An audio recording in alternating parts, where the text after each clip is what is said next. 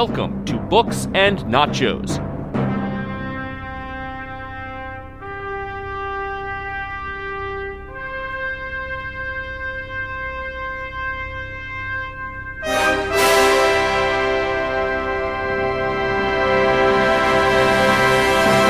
A podcast for those of us who find excitement in the pages of a good book.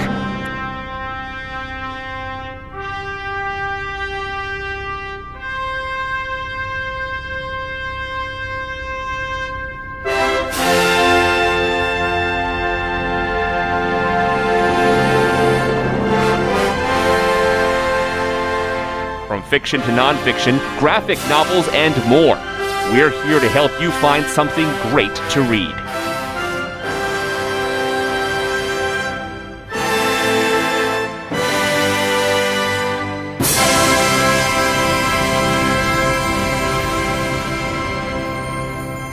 Welcome to Books and Nachos, the Venganza Media podcast about all things in print. I'm your host, Stuart in LA, welcoming you to Odyssey. This is the kickoff to our 4-part speculative history of our current millennium as seen by Arthur C. Clarke in 4 Odyssey novels. We start in 2001. We're going to take stops in the years 2010, then 2061, and we're going to make our way all the way in 4 weeks to 3001, the final Odyssey.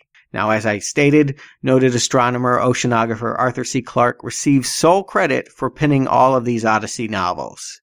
But I think it's only fair on this first podcast that we also acknowledge the contributions made to the story by film director Stanley Kubrick. His name's not on the book jacket, but maybe it should be, because there would be no book to review today if he hadn't decided in February 1964 that his next film was going to be set in outer space and that he was going to use it to try and define mankind's place in the cosmos. Pretty ambitious stuff. And so he really needed a great science fiction writer to collaborate with to come up with that concept that was going to meet those ambitions. And he ended up settling on Arthur C. Clarke. He actually wanted to adapt Arthur C. Clarke's novel Childhood's End, but the rights were unavailable. So then they decided, well, maybe we can do an original concept. There was a short story called The Sentinel. It was only 8 pages long. That was sort of the germ of the idea that grew into the screenplay and the film 2001. And so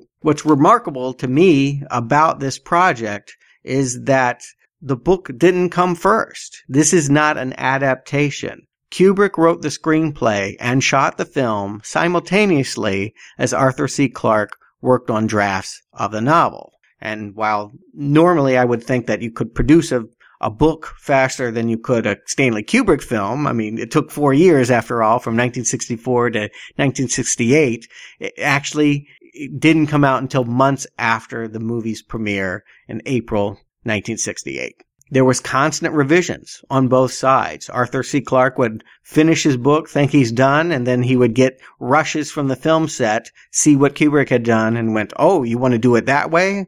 Oh, it looks like that. And so he would have to change things. And likewise, he would send drafts to Kubrick, and Kubrick would realize that he had thought about the science in a way that he hadn't and applied his realism in a way that was going to make the movie better. So things got tossed out of the movie. And yeah, truly, this is a co-collaboration. And I feel like they both are the authors of this story. Although, of course, Kubrick never did sit down at a typewriter and work on the manuscript that I read today.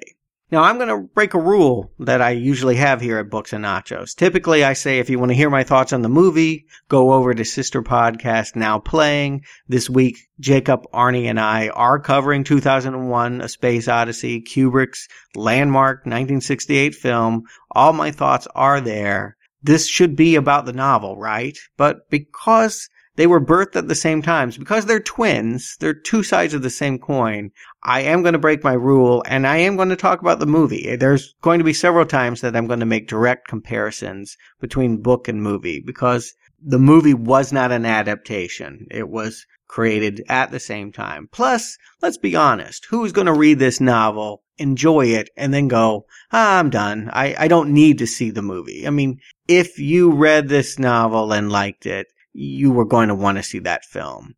In fact, I think it happens in the reverse. I think most people would see the film, go, what the hell did I just watch? And then go to the book hoping to find some answers to it. I know that was my attitude. The first time I picked the book up several years ago, I was hoping to have things explained in a movie that I found very frustrating, enigmatic, left a lot unexplained, and that really pissed me off. I mean, I'll be honest with you. My feelings about 2001 have changed over the years. The film was a bore. It was a frustration. It was something I did not enjoy. And now it has become one of my favorite films. So reading the book has, in some ways, helped elucidate my feelings about the movie. It has helped explain things in the story that did not make sense. So I think that, yes, we can bring them both up for this discussion.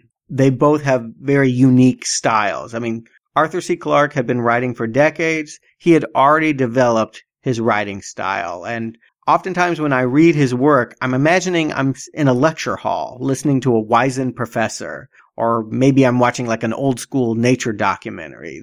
He has very simple language, but he uses it to convey the grandiosity of the universe. I feel like he does so with a strong sense of authority and with a real impassioned love of science. We always know where we are when we read it. There's little ambiguity. And so it makes it feel vastly different than Kubrick's instincts. It's almost antithetical. I mean, Kubrick wants to omit things. Kubrick wants to confuse, perplex, prolong. I mean, this novel is as sparse as the movie is protracted. And I dare say you could probably read it in the same amount of time as you could watch it. Now, they both begin at the dawn of history, when mankind is in a primitive, dare I use the word fetal, state. Things do not look good for us. Our survival is hanging in the balance. We're starving, there's tribal warfare, there's predatory animals like leopards running around. The book does something to help.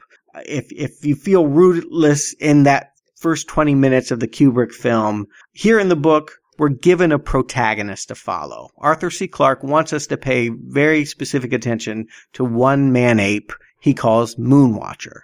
And I think that's a good name because it really encapsulates all the hopes and aspirations of every earthbound man for the millions of years it's going to take to leave Earth and get to the moon. I mean, the next character we're going to meet after Moonwatcher is a moon visitor. These are the first tentative steps away from extinction and towards that destiny. Moonwatcher is special because he's going to be the first creature to encounter the monolith, which is a crystalline rectangular slab.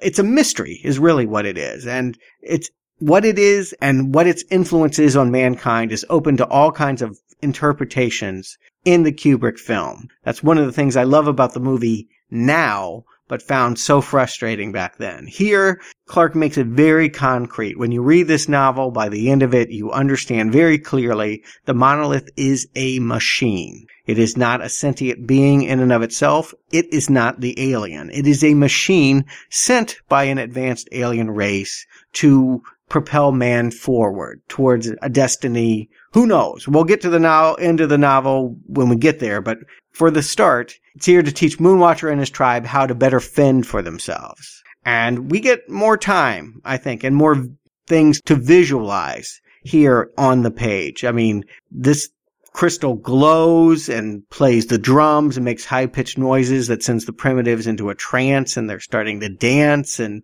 we see them in class. Basically, it's lecturing them. They have images that appear in their head, and then they start to emulate them. They pull up grass blades and tie knots, or they pick up rocks and practice their throwing arm at targets.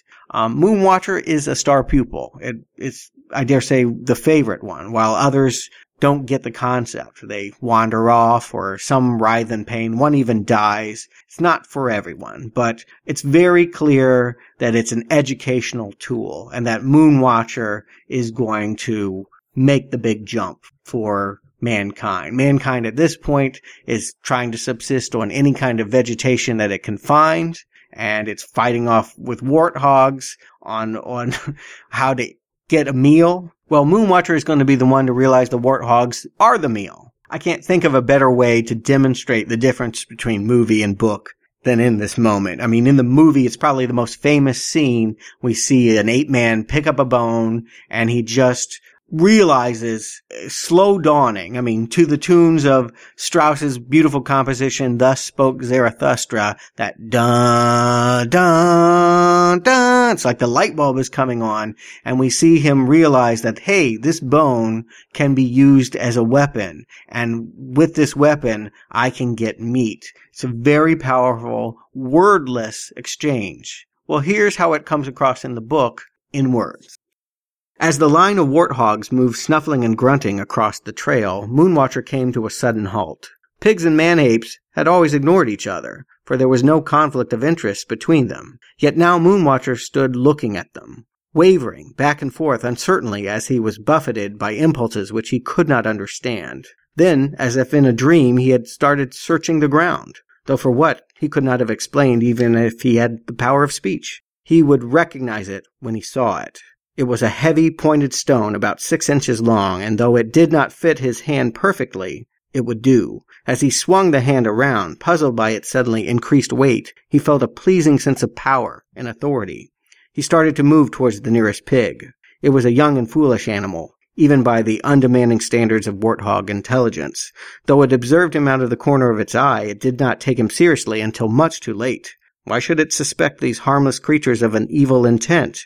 It went on rooting up in the grass until Moonwatcher's stone hammer obliterated its dim consciousness. The remainder of the herd continued grazing unalarmed, for the murder had been swift and silent. All the other man-apes in the group had stopped to watch, and now they crowded round Moonwatcher and his victim with admiring wonder. And I'll skip ahead just to the end. Basically, they all join in, and it finishes off like this. It was a surprising long time before one of the nursing females began to lick the gory stone she was holding in her paws. And it was longer still before Moonwatcher, despite all that he had been shown, really understood that he need never be hungry again. It's a nice way of putting it. I think that Clarke has excellent command of language. But let's face it, this sounds like history book text. The mystery, the power of the Kubrick visuals is undermined by having everything explained so literally. When I was a frustrated film viewer that didn't like 2001 very much, this was a comfort. I thought the book was better because it was making things crystalline.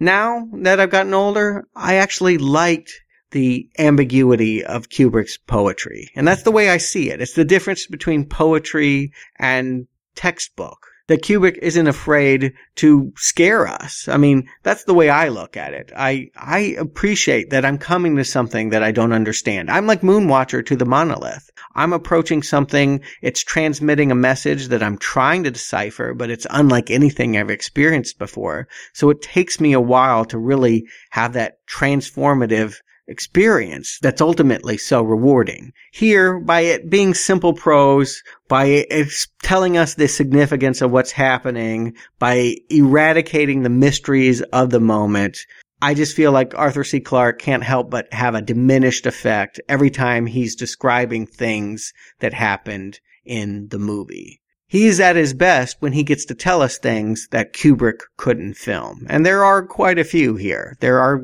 differences, for sure. Some of it was budgetary. Kubrick wanted some things in his script, but he ran out of money. And so they remain only in the book.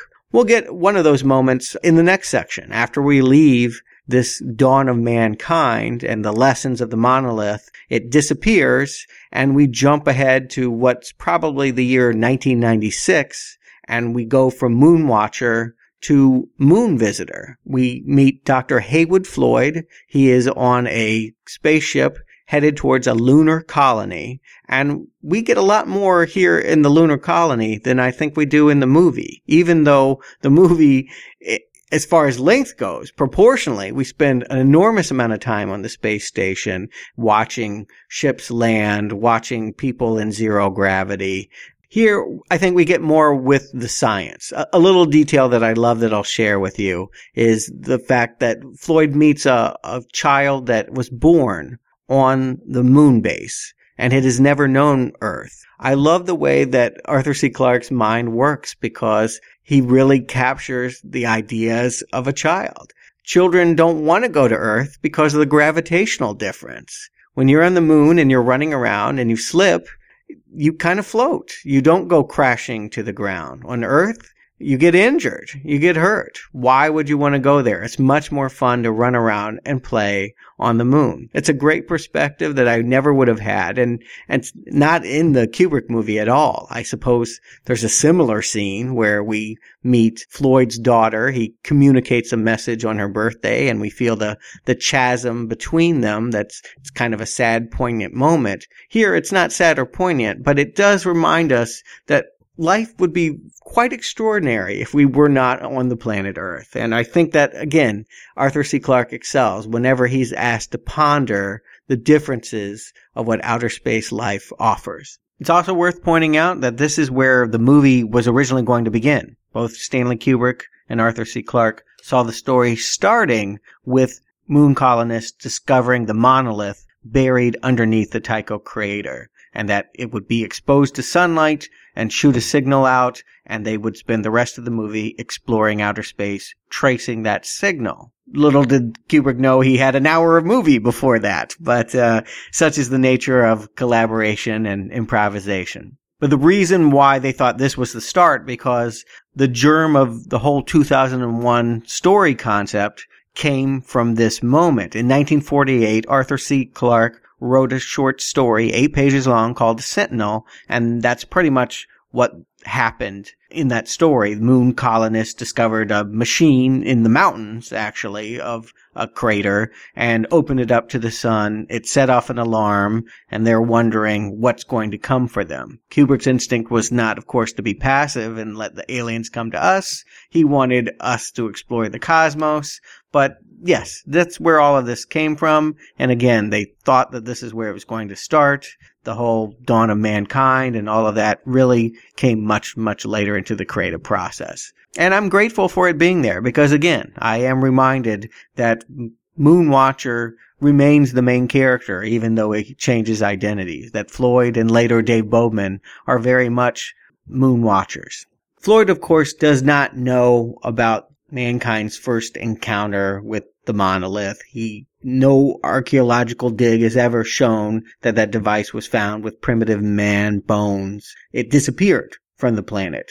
I think this is the same monolith. It was moved on its own to be buried underneath the lunar surface. What he does know is that the signal transmits all the way to Saturn. And that's right, Saturn, not Jupiter. That's a big, big difference between the movie and the book, is that Arthur C. Clarke saw it going further. Actually, Kubrick saw it going further too, but then he saw the test footage of how they were going to do Saturn's rings and didn't think the special effects were up to snuff. So he said, we're sticking with Jupiter. And Arthur C. Clarke actually said, this is probably a good idea because the science and the speculation that I had made about Saturn ended up proving wrong. Now that we know more about Saturn, the movie would have been much more inaccurate if we had kept that setting. But it's the year 1999. There was a Jupiter mission planned. We'd never been there before. And Floyd, as the head of the space program, just says, stop the brakes. We're going to go to Saturn with this thing. And it's a crazy plan. I've got to say, it's more interesting here on the page than it is in the film because it's a one-way trip. As it's designed, they knew how to get to and from Jupiter in the Discovery 1. But because they have to do some crazy slingshot maneuver using Jupiter's gravitational pull to kind of push them towards Saturn and to get towards their destination, they will not have enough fuel to come back. What the men on board understand is that Dave Bowman, Frank Poole, the commanders of Discovery 1, will have to get into hypersleep and wait for the Discovery 2 to be built and come rescue them once that mission is complete. They are traveling with 3 scientists who will be woken up. They will be engaged in something that Dave and Frank have not been told about. And then everyone will go back into their chambers and wait for rescue from a ship that has not been built yet. all while being monitored by HAL 9000. And yes, he's probably the most famous character. I still consider the Monolith the main character of 2001 because it's the only character that is in the start all the way through the finish of the story. But HAL 9000 is an icon. I think everyone knows that. Even if you haven't seen the movie or read the book, everyone knows Hal, that red eye, the fact that he goes crazy, that voice. Kubrick does it so well. I do want to point out, it has long been speculated that Kubrick and or Arthur C. Clarke were trying to make an attack on IBM with the naming of their evil computer, HAL, because it's one letter off from IBM. HIABLM. So somebody worked that out, and they were certain that they were making an attack or a comment or maybe just a reference to IBM. Arthur C. Clarke is emphatic that was never his attempt. He insists that HAL has only been meant to stand for heuristically programmed algorithmic computer, which I looked up what heuristically meant. I'm not a computer scientist, but as far as I can understand, this is all language to basically explain that it's artificially intelligent, it's experience-based, that this thing is just like any other human crew member, except it doesn't go to sleep. But it is a functioning member of this crew that will be in charge of all functions of the Discovery 1 while the humans are in hypersleep.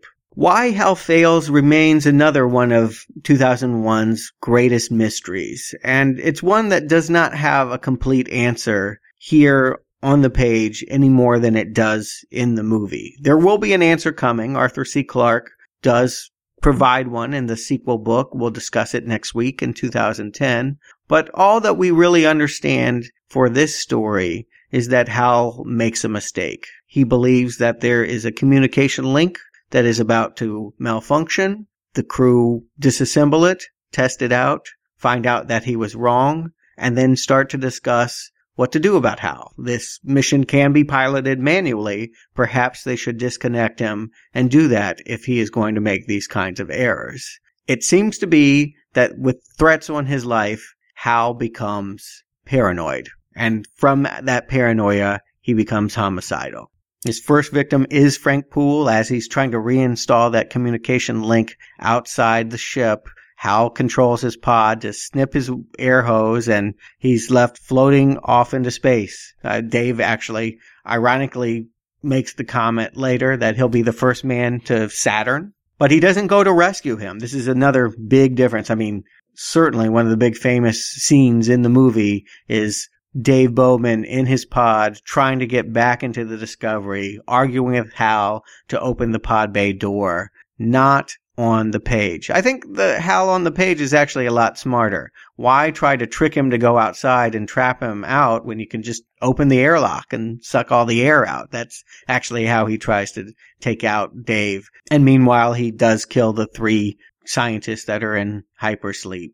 It basically necessitates that he will have to finish the mission for the humans. I think that HAL still intends to complete his mission. He's prideful of that. He's not going to let the human beings get in the way of his ego. In the movie, I can't help feeling a little bad when they shut down HAL, but it doesn't really play that way here on the page. It's much more clear-cut, and I do feel like it's a satisfaction when Dave is able to disconnect his memory cells and take manual control of the ship.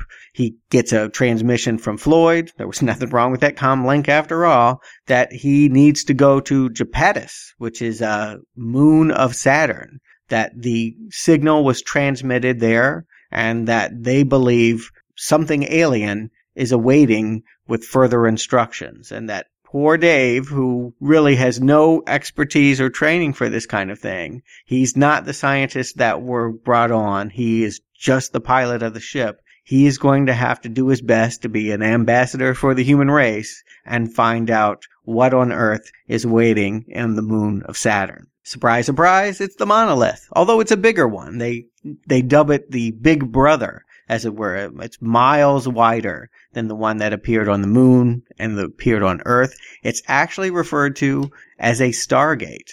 It is quote, Grand Central Station. You can use this as a doorway to navigate the entire universe if you know how to do it. And given that Dave has no real options otherwise, there's no how to keep him alive in hyperspace, there's no way that he can live with the food and supplies that are left and the oxygen in time for a Discovery 2 to be built and come and rescue him, he really has no other choice but to get into a pod and blast off into the Stargate. In the movie, it's all trippy 60s visuals, very psychedelic. You can't imagine anyone trying to coherently explain what you're seeing. Here, Clark, being the pragmatist, he's not going to not try and give you answers. I give him props for that. I'll read you a little section here, just so you'll know. A duly gleaming cobweb of latticework or metal, hundreds of miles in extent, grew out of nowhere until it filled the sky. Scattered across its continent-wide surface were structures that must have been as large as cities, but which appeared to be machines. Around many of these were assembled scores of smaller objects, ranging in neat rows and columns. Bowman had passed several such groups before he realized that they were fleets of spaceships. He was flying over a gigantic orbital parking lot. Well, that's sure not what I saw when I saw that Kubrick movie. Again, is the concrete literalism of what Clark's supplying here better than what you can imagine? Well, it really depends on how much you want to play with Kubrick. I mean, if you are willing to go for the wild psychedelic ride and come up with your own answers about what's happening, I think it's probably disappointing to find out that Clark's answers aren't anywhere close to yours, or at least it was for me. But again, for certain viewers, I think that they're going to want these translations. They're going to want to make sense of what they saw in the last 20 minutes of Kubrick's film. And he goes further to explain that crazy room that Dave ends up in. It's a holding cell that Dave basically figures out that these aliens have never seen Earth, but they've tried to design a facsimile to make him feel comfortable while he waits for their unknown purpose. He considers it like a TV set. They only know Earth from TV, so of course it looks like a cheap cardboard Hollywood set,